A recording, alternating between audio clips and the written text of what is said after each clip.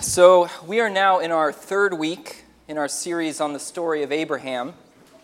And this week we have a delightfully weird story to look at.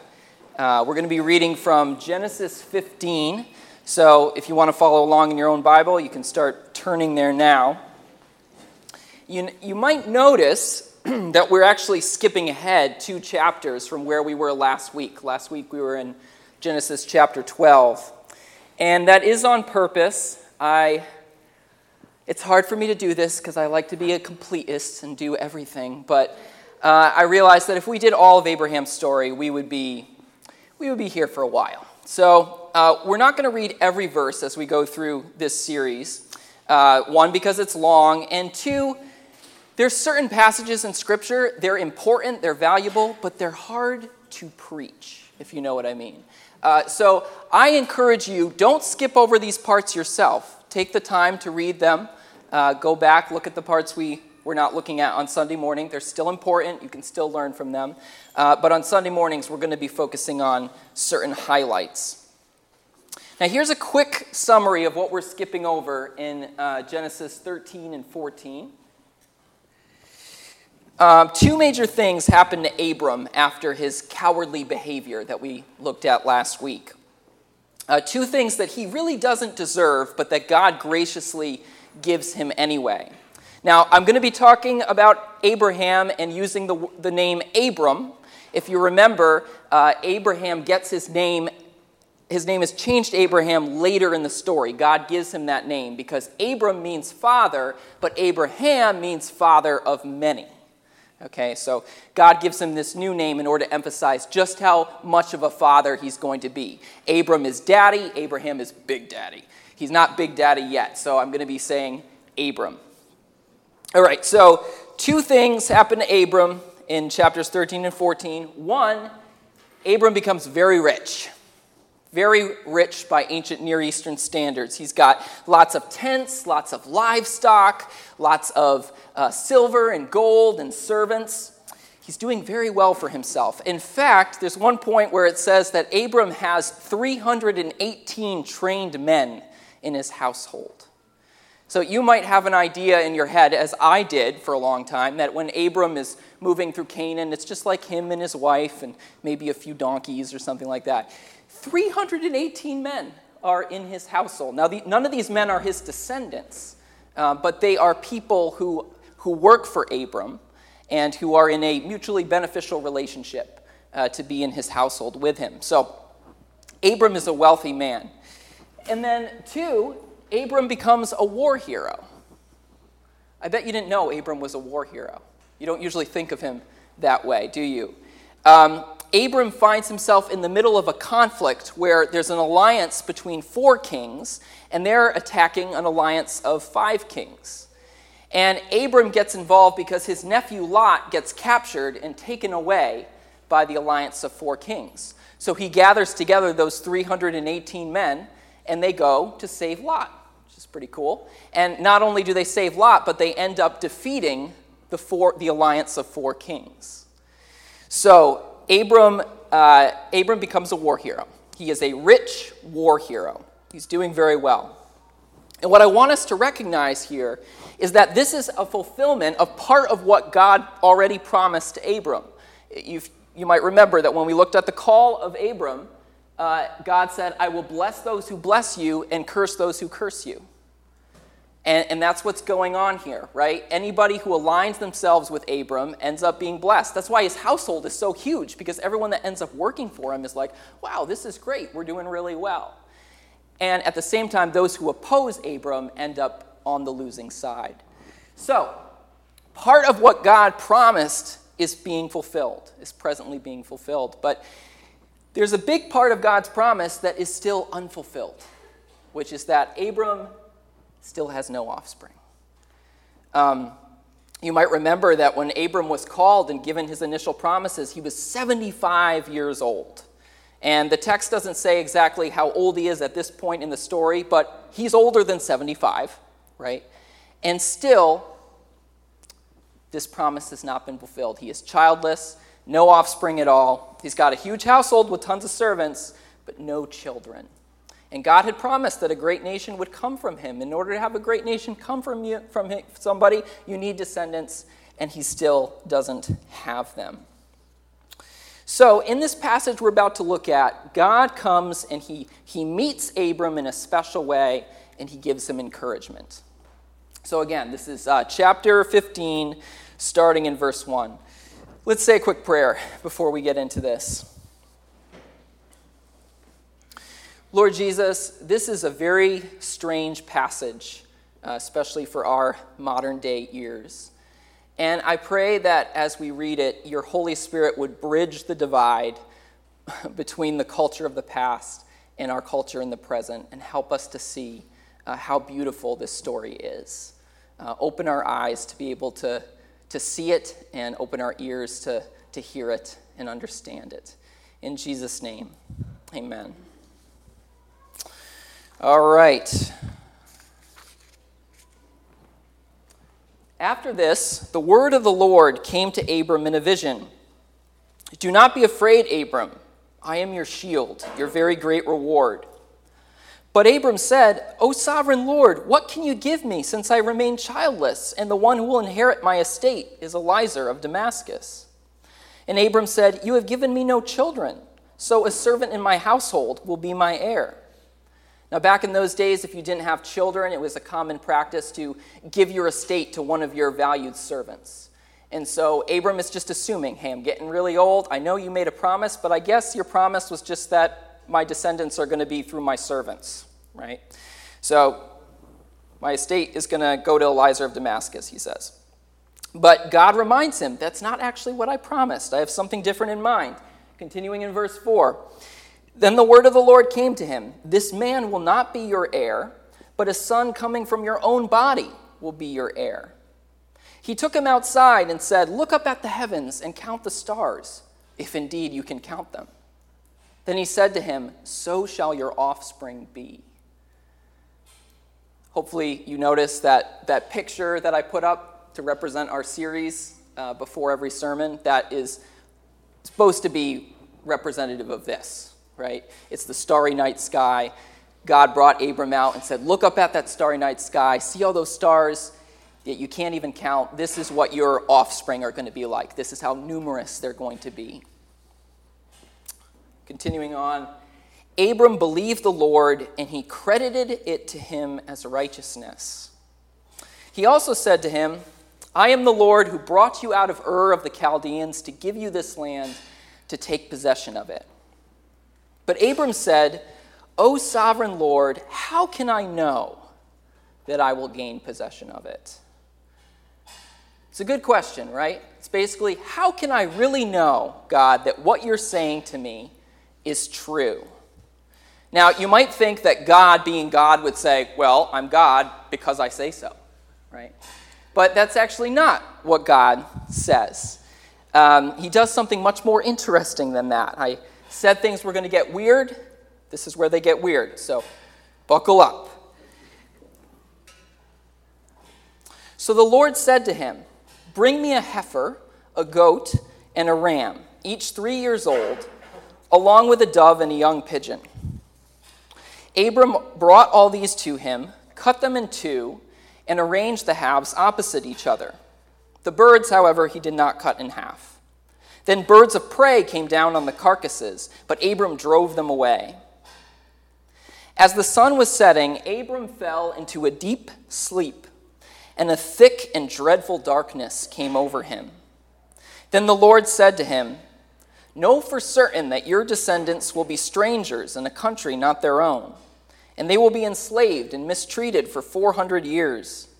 But I will punish the nation they serve as slaves, and afterward they will come out with great possessions.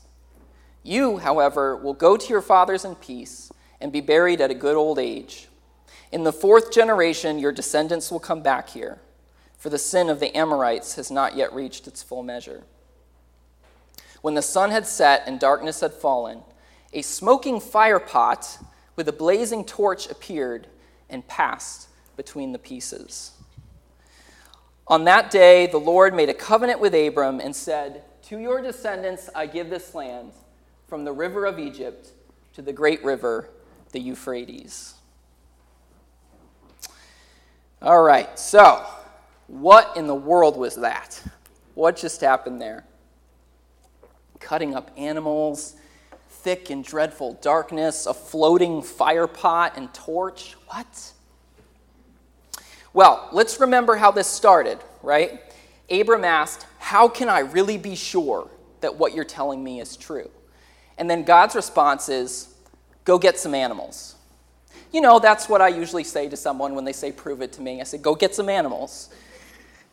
Go get some animals. Now, that response, of course, sounds weird to us, but did you notice that Abram doesn't seem to think it's weird? You see that, because after Abram gets the animals, he knows exactly what to do, right? God doesn't give him any more instruction. He gets the animals, and then automatically it just says he cuts them up, and he puts them, the halves, opposite to each other in parallel. So clearly, this is something that's familiar to Abraham. This is not new, right? This is something that in Abram's culture was familiar. So what was that? Well, in that culture, this ritual was a way of making a solemn promise. Now you might wonder, okay, why in the world would this be a way of making a solemn promise? Well, you have to remember that in those days, they didn't have a lot of the tools of social order that we have now. Today, you know, if somebody does something illegal, you can call the police, right? And law enforcement come and take care of it. But in Abram's day, that wasn't something you could do.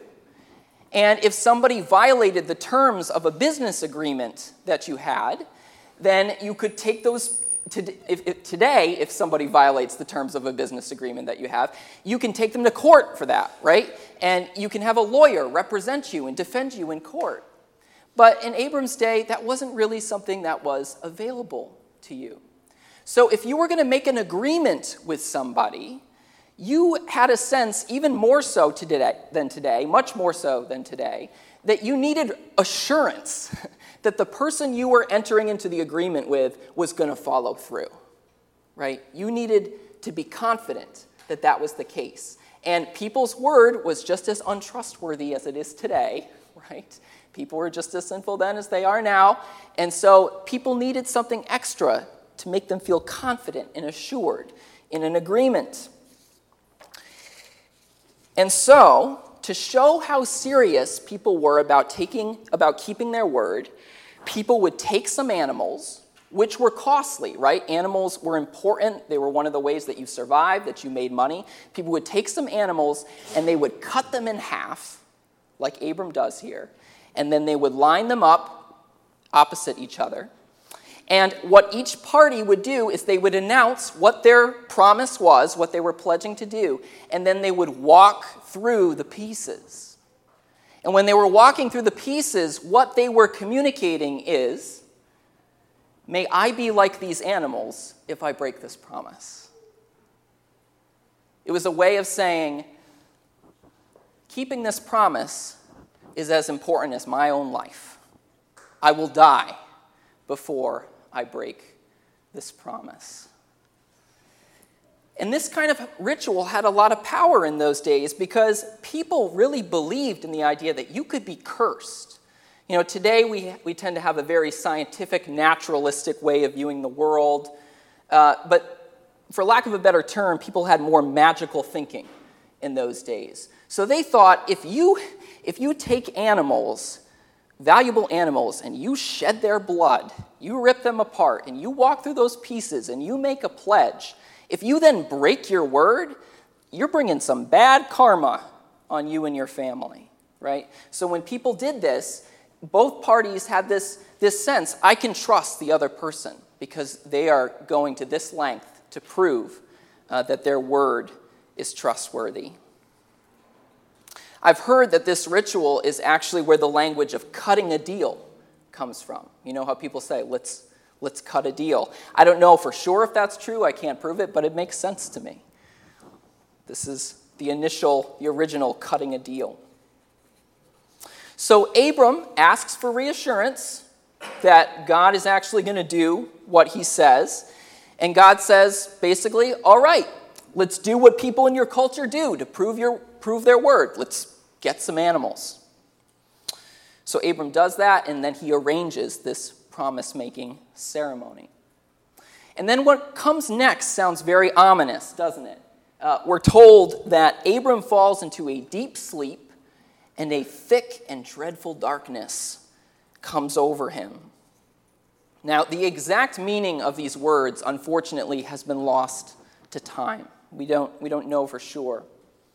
But from what I understand, this is saying that God put Abram in a special state of consciousness so that he could receive this revelation. The NIV translation says a deep sleep, but the Hebrew can also be translated as a trance. And while Abram was in this unusual state of consciousness, the holy presence of God became so thick and so near that it was scary. It felt like a thick and dreadful darkness. And in that state, Abram heard God announcing his promises. And part of what he said is that Abram would have descendants, and that those descendants would end up enslaved in a country that was not their own, and that they would be enslaved for 400 years. He's even specific in how long it's going to be. But that eventually God is going to bring them out of that. He's going to set them free. And when they come out, not only they're going to be set free, but they're going to acquire great wealth in the process. And of course, that does happen, right? We see that in the next book of the Bible. The story of the Exodus out of Egypt is the fulfillment of these promises here. And God also promises Abram that he's going to live a long life, and that after 4 generations, his descendants are going to return to the land that was promised.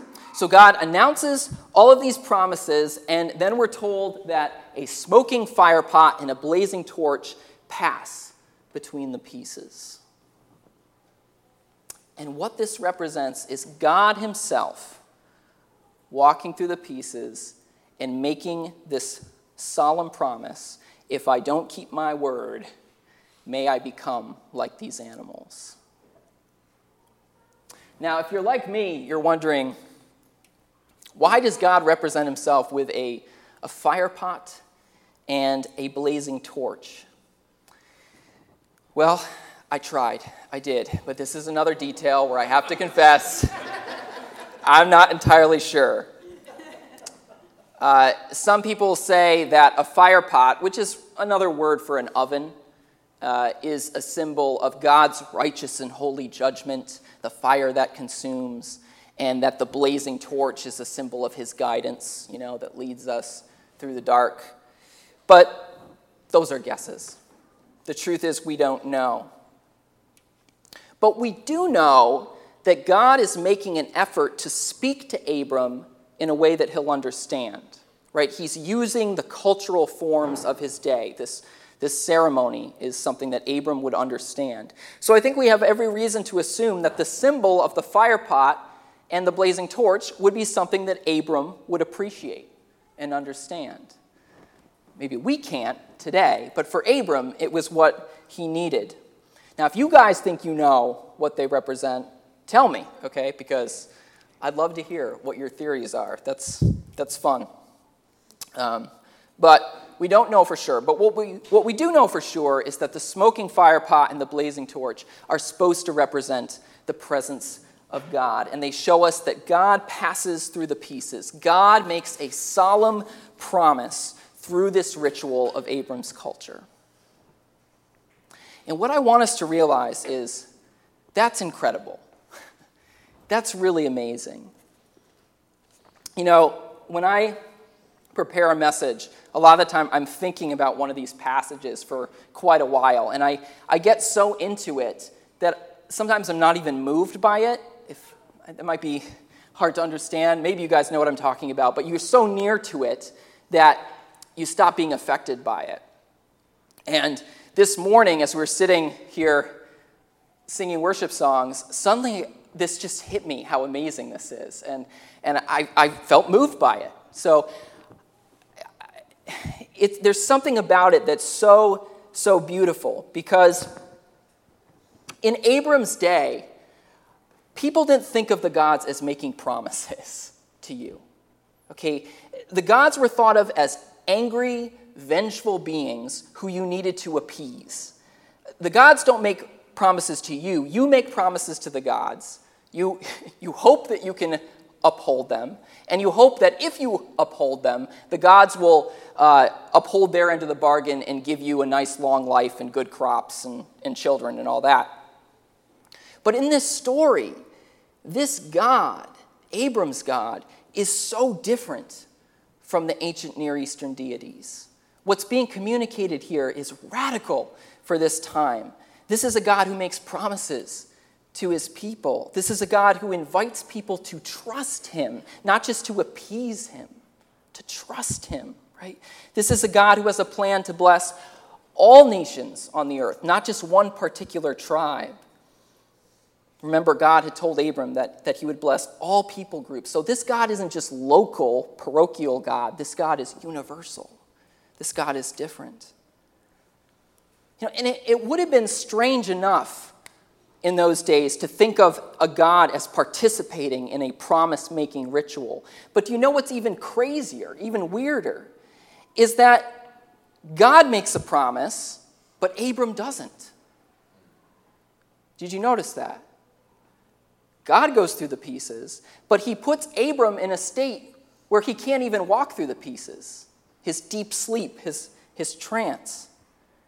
And what that means is that the promises God is making, they're unconditional. Abram can't mess this up. They don't depend on what Abram does or doesn't do. They depend on God. Now, sometimes God does make conditional promises. If you do this, I will do this. That's a conditional promise. There's quite a few of them in the Bible. But the promises that God has made to Abram so far, they're not conditional, right? God doesn't say, I will give you offspring if you're good. He doesn't say, I will make you into a great nation if you uphold your end of the bargain. No, he just says, I will do these things. I will make you into a great nation. I will give you this land. I will bless those who bless you. I will bless all the nations through you. So what can we take away from this bizarre story? Well, I have two simple takeaways for us. Number one, our God is a God who makes promises. Our God is a God who makes promises. When you think about it, that is a radically humble thing for a God to do. This is the creator of the universe, right? God made the world so he can do whatever he wants with it. But with his freedom, he chooses to make promises to the world that he's created. Promises that restrict his freedom. That tells us something about how good God really is. What God is like.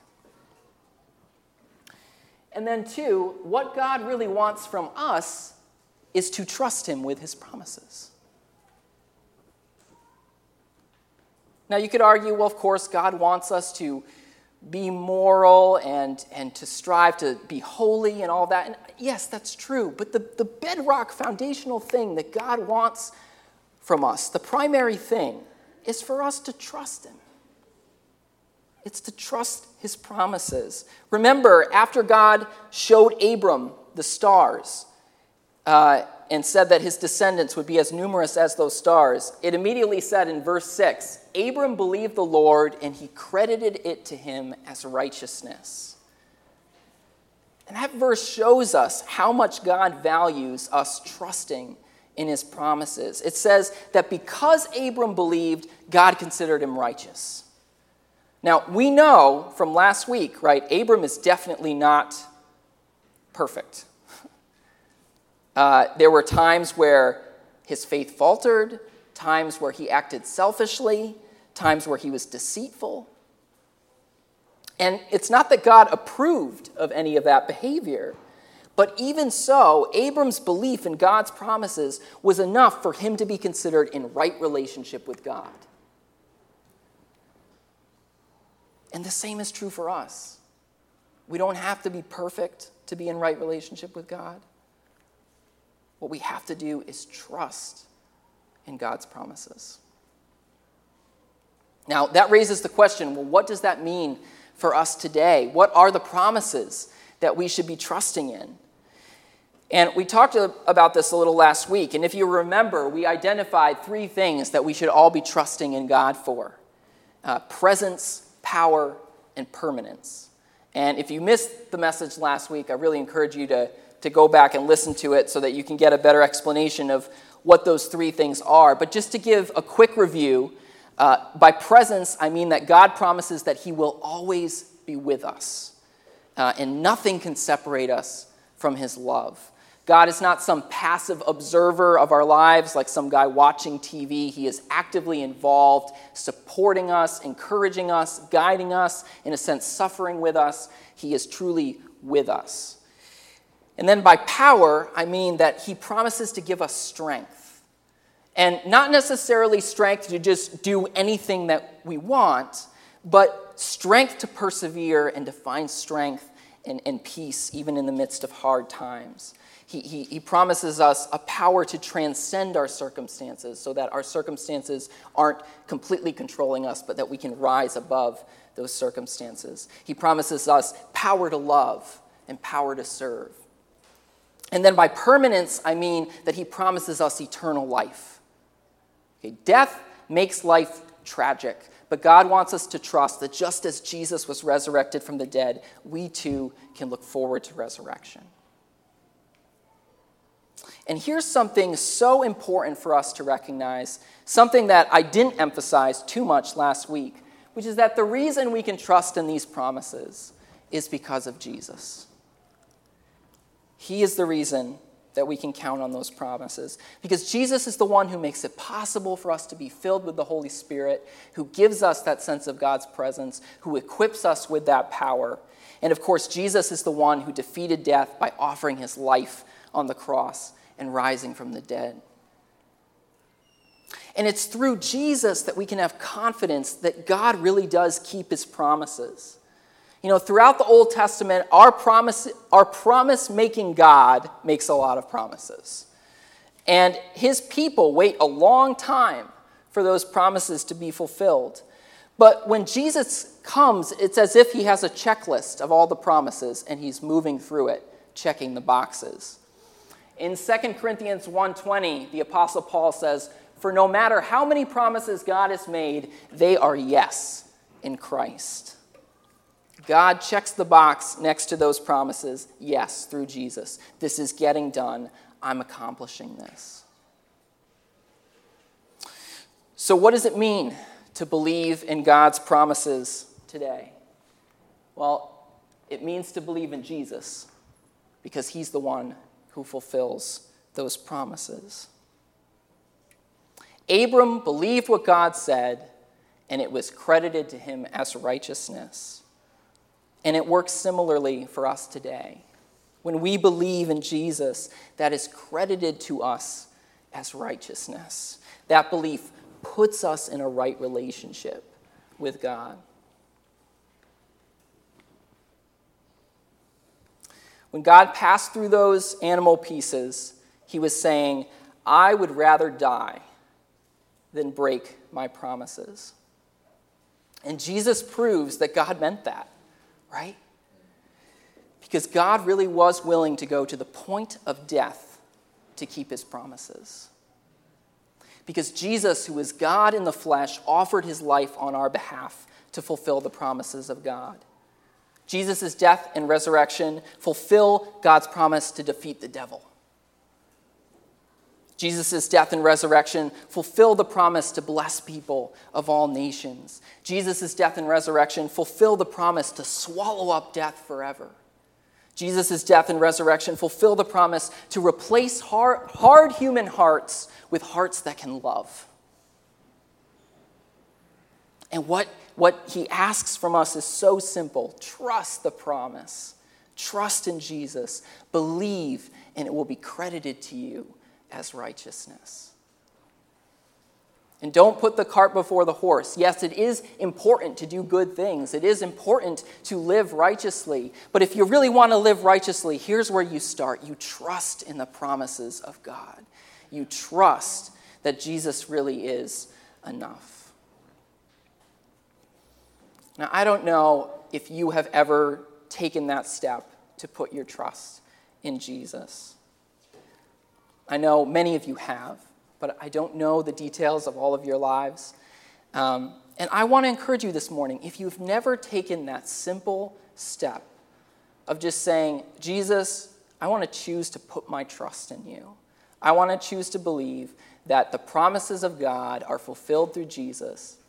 If you've never done that, I encourage you to do it. And it's a simple thing. All you need is a sincere heart and to pray to God and ask him. That's all it takes.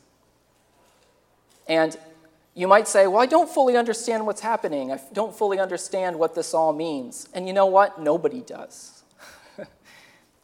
But when you pray that prayer, you begin an adventure of life with God, of growing and learning over the rest of your life. But it starts with that willingness to say, God, I want to trust you. Let's pray.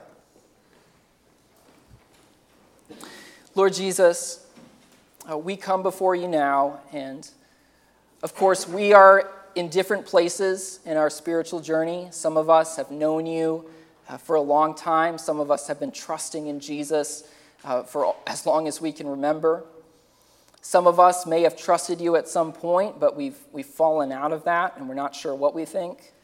And some of us may have never decided to put our trust in you. Lord, I pray this morning, wherever we are, that we would desire to put our trust in you and that we would do it, Lord. That we would look at this story and we would realize that it reveals a promise-making and a promise-keeping God who is willing to sacrifice everything in order to fulfill his promises. And we know, not just from this story, but from the whole story of the Bible, that the promises you make, Lord, are to restore us, to renew us, to forgive us of our sins, and to give us eternal life, to free us from the curse of death, to free us from our own sinful nature that is so destructive both to ourselves and to those around us. Lord, you're committed to remaking us and renewing us and raising us from the dead. And Lord, we want to trust you. We want to walk with you like Abraham walked with you.